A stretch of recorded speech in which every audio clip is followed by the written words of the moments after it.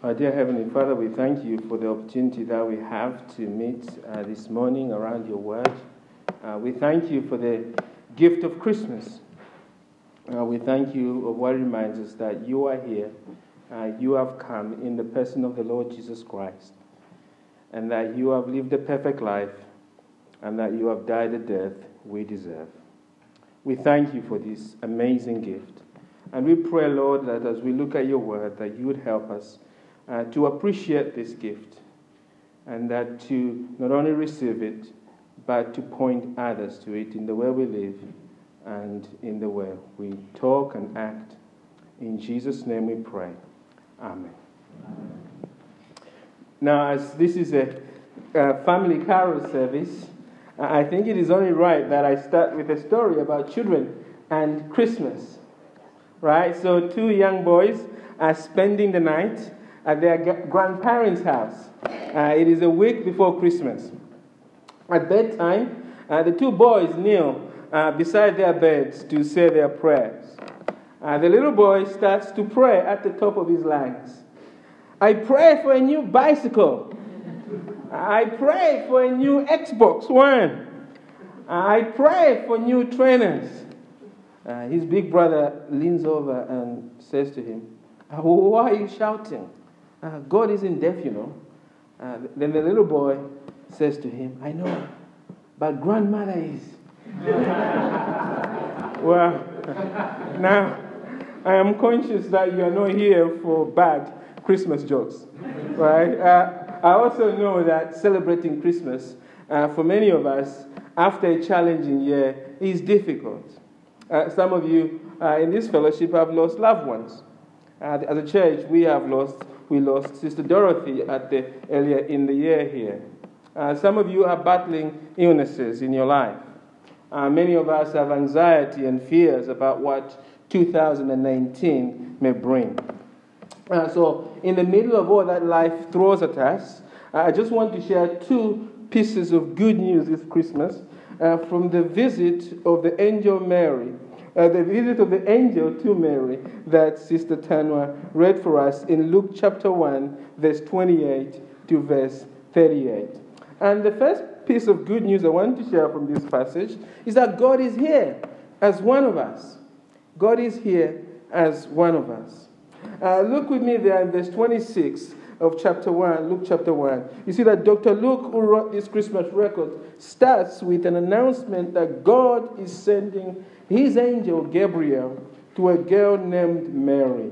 Verse 26 to 27 says this. In the 6th month, the angel Gabriel was sent from God to a city of Galilee named Nazareth, to a virgin betrothed to a man whose name was Joseph, to the house of David, and the virgin's name was Mary.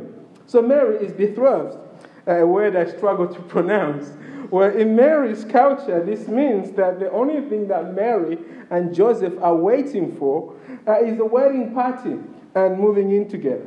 But we see here that God has other plans for Mary. He has sent Gabriel to tell Mary that she's going to have a baby. And she's going to have a baby sooner, of course, than expected. Let's read on verse 28 to verse 31. And he came to her, that is Gabriel, and said, Greetings, O favored one, the Lord is with you.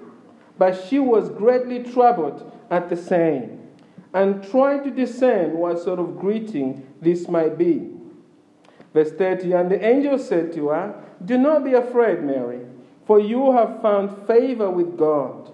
And behold, you will conceive in your womb and bear a son, and you shall call his name Jesus. Now, 2 years ago, the small town of Ostana in Italy threw a party to celebrate its first baby in 28 years. The town once had 1,000 people, but over the years, it had declined to under 100. So when baby Pablo was born, the mayor was very excited at this. He said it is a dream come true. He hopes that baby Pablo's birth will lead to many births in the future to sustain the town.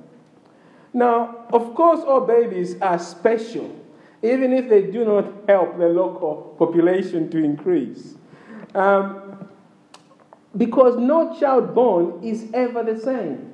Every child enters this world with unique characters. Every child is special. But the Bible is telling us here that Mary's baby is different. He is more special than all babies because he is God. Look at verse 32. The angel says he will be great and will be called the Son of the Most High. The angel later on says in verse 35, he says this, and the angel answered her, the Holy Spirit will come upon you, and the power of the Most High will overshadow you. Therefore, the child to be born will be called Holy, the Son of God. So this child is special because this is the Son of God being born. What is going on here? Is Gabriel saying that God is going to father a son? No. The Bible teaches us that God exists in three eternal persons. God the Father, God the Son, and God the Spirit. And the three persons are one God, not three gods, one God. So what the angel is saying here is that Mary is going to carry in her womb God the Son. God the Spirit will enter Mary's womb and knit baby Jesus in the womb. And this baby of Mary will be 100% human. He will have all Mary's DNA. Inside the womb, he will do all the things that babies do in the womb. He will learn to move his fingers, his toes, and his limbs. He will sometimes dream in the womb. Sometimes he will yawn. Sometimes he will suck his thumb. He will get scared when Mary sneezes. He's going to do this and many amazing things that babies do in the womb. Why? Because this baby is 100% human. At the same time, Mary's baby will be 100% God. He is God the Son, who created all things, including Mary. And all things were created for him. Now, I know for some of us, when it comes to God, we are like Steve Jobs. We are 50-50. But in the end, all of us have to answer 4 important questions about life. The first question we have to ask relates to origin. Where do I come from? Now, if you don't believe in God, the answer is you come from nowhere. Nothing.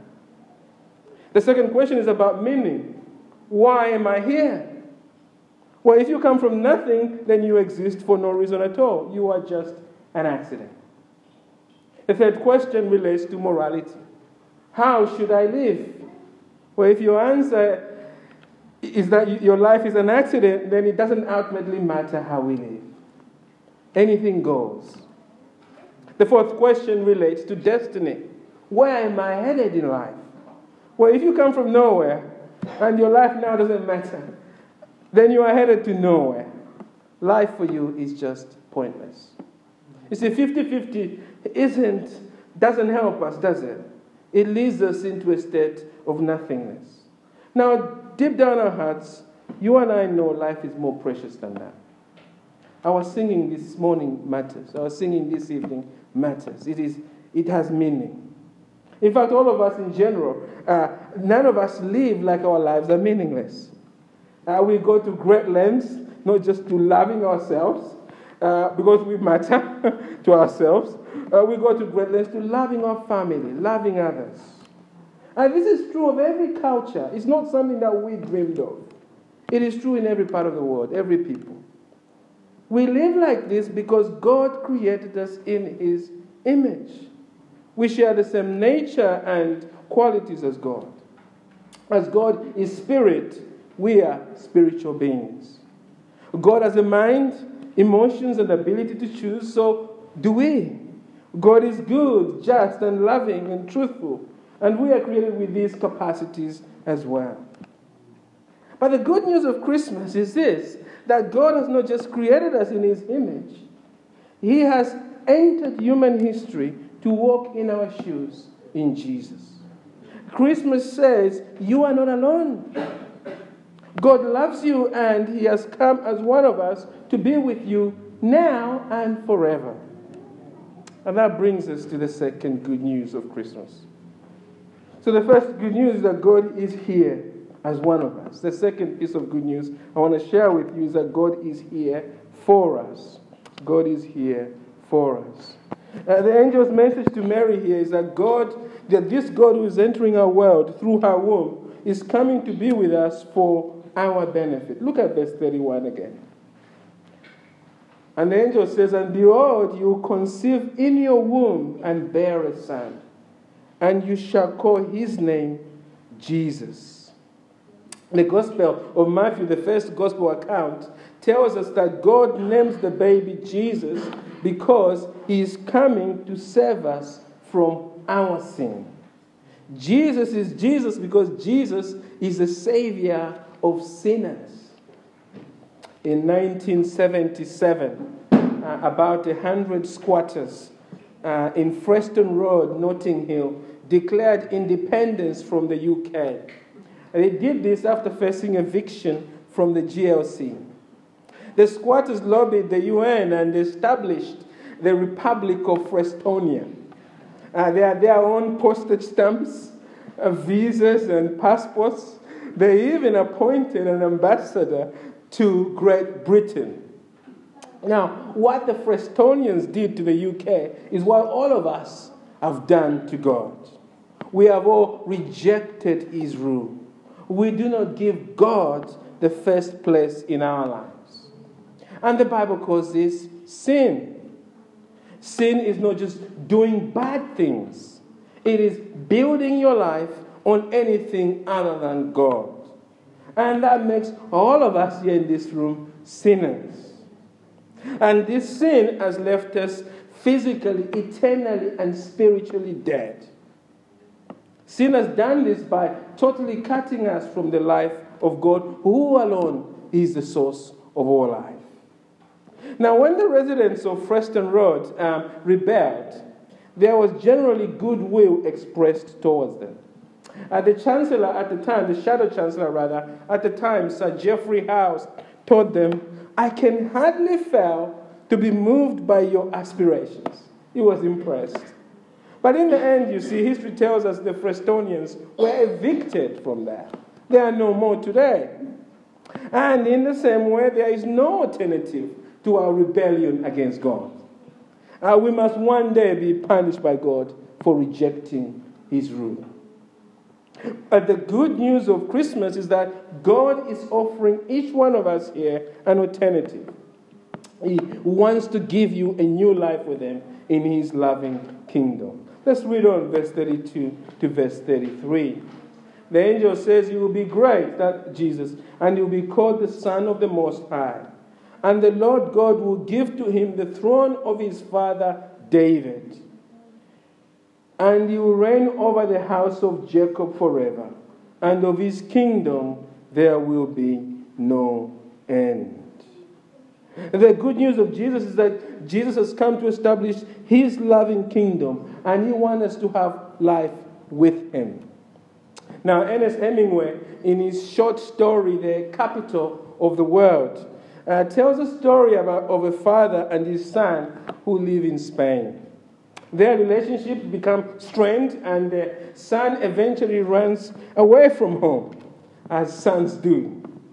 So, what does the father do? The father engages in a long journey. He starts a long journey in search for his lost and rebellious son.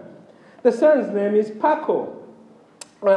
And so, as a last resort, he decides to put an advert in the Madrid newspaper. And the advert he puts out simply reads like this: "Dear Paco, meet me in front of the Madrid newspaper office tomorrow at noon. All is forgiven. I love you." Now, the son's name is Paco. And if you know anything about the name Paco, is that it's very common in Spain. So the next day at noon, in front of the newspaper office, there are 800 Pacos, all seeking love and forgiveness, all wanting to go home to their dad. The moral of the story, of course, is that we are all Pacos looking for forgiveness. And the good news of Christmas is that God is like the Madrid father who put out that advent. God, you see, is not asking you to make his way to him or hope for the best. He has come himself in the person of Jesus to welcome you home. He has come to give himself to you so that you can be with him forever. All religions teach that we must make our way up to God. But the Bible teaches that God has made his way to us. Sounds too good to be true, isn't it? A God who reaches out to us. It sounds too good to be true. And even Mary struggles to take it in. Look at verse 34. When the angel announces the coming of God in the world, and Mary said to the angel in verse 34, "How will this be, since I am a virgin?" She just doesn't understand how this can happen. So the angel has to move to reassure her and us about the coming of God. Let's read verse 35 to verse 37. And the angel answered her, "The Holy Spirit will come upon you, and the power of the Most High will overshadow you. Therefore the child to be born will be called Holy, the Son of God. And behold, your relative Elizabeth, in her old age, has also conceived a son.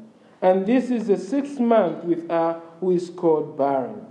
For nothing will be impossible with God." The angel Gabriel is saying the good news of Christmas is true because God is committed to be here for us, and he has the power to make it happen. He has a loving commitment to bring it about. And we know this good news is true because the baby was born, as Gabriel said. He was born that first Christmas. And the world has recognized this for 2,000 years plus. And we know it is good news because that was only the beginning. The baby grew. He lived a perfect life. Then he went to the cross and died for your sins and mine. And then after 3 days, he rose from the grave. And he is now sitting as king in heaven, waiting for his second advent, when he appears again. This Jesus, who first came as a baby that first Christmas, will appear for a second time as King of Kings and Lord of Lords, to establish his kingdom forever, just as Gabriel says in verse 33. And you reign over the house of Jacob forever, and of his kingdom there will be no end. You see, the good news of Christmas is that you do not have to live without God. There's no excuse. God is offering you this life with him now and forever. God wants to be with you. But in order for you to receive this good news of Christmas, in order for you to have life with God, you must accept Jesus as Mary does. Look how Mary accepts the coming of Jesus in verse 38. And Mary said, "Behold, I am the servant of the Lord. Let it be to me according to your word." And the angel departed from her. I was thinking of summarizing Mary's acceptance. I think we can say she just grabs it with both hands. She grabs Jesus, so to speak, with both hands. She welcomes Jesus. She knows that this is, of course, going to bring problems in our relationship. She knows that the society is going to power, abuse, and call all sorts of things. But she looks at the coming of Jesus, and she looks at our course, and there's no comparison. This is good news. So she offers herself to God to be used for his glory. She knows Christmas is worth it. And you must do the same. You must accept as Mary accepts this gift. Accepting this gift means accepting you are cut off from the very life of God forever because you are a sinner. And now you are asking God to forgive your sin based on the death of Jesus for you. You are now fully surrendering to Jesus your life to him. That's what Mary does. It is coming to God and saying, "Behold, I am the servant of the Lord." And if you do that, this very moment, your sins will be forgiven. You will become a child of God. You will have life with Jesus forever. Now, some of us here, I've already done this. We are already trusting in Jesus. Well, if that is your situation, then let the good news of Christmas, it's an amazing news, shape how you celebrate Christmas. And maybe you are ending 2018 feeling tired or discouraged in some area of your life. Maybe you're just discouraged by the state of the country is in, the bickering over Brexit and many other things. And maybe you are anxious what the world may look like as you enter 2019. What will my work bring? How will I cope with the bullying boss? When is the darkness going to stop swallowing my marriage? You have these anxieties as you enter 2019. Well, if you are a follower of Jesus, what matters is not your circumstances. What matters is that you have Jesus and He is in your circumstances. So drown all your worries in this bottomless ocean of good news, in this bottomless ocean of grace. God is here now. He's here now. God is here now as one of us in Jesus. And God is here for you if you trust in Him. And you know this God. So this is the good news of Christmas. Surrender to Him. Amen.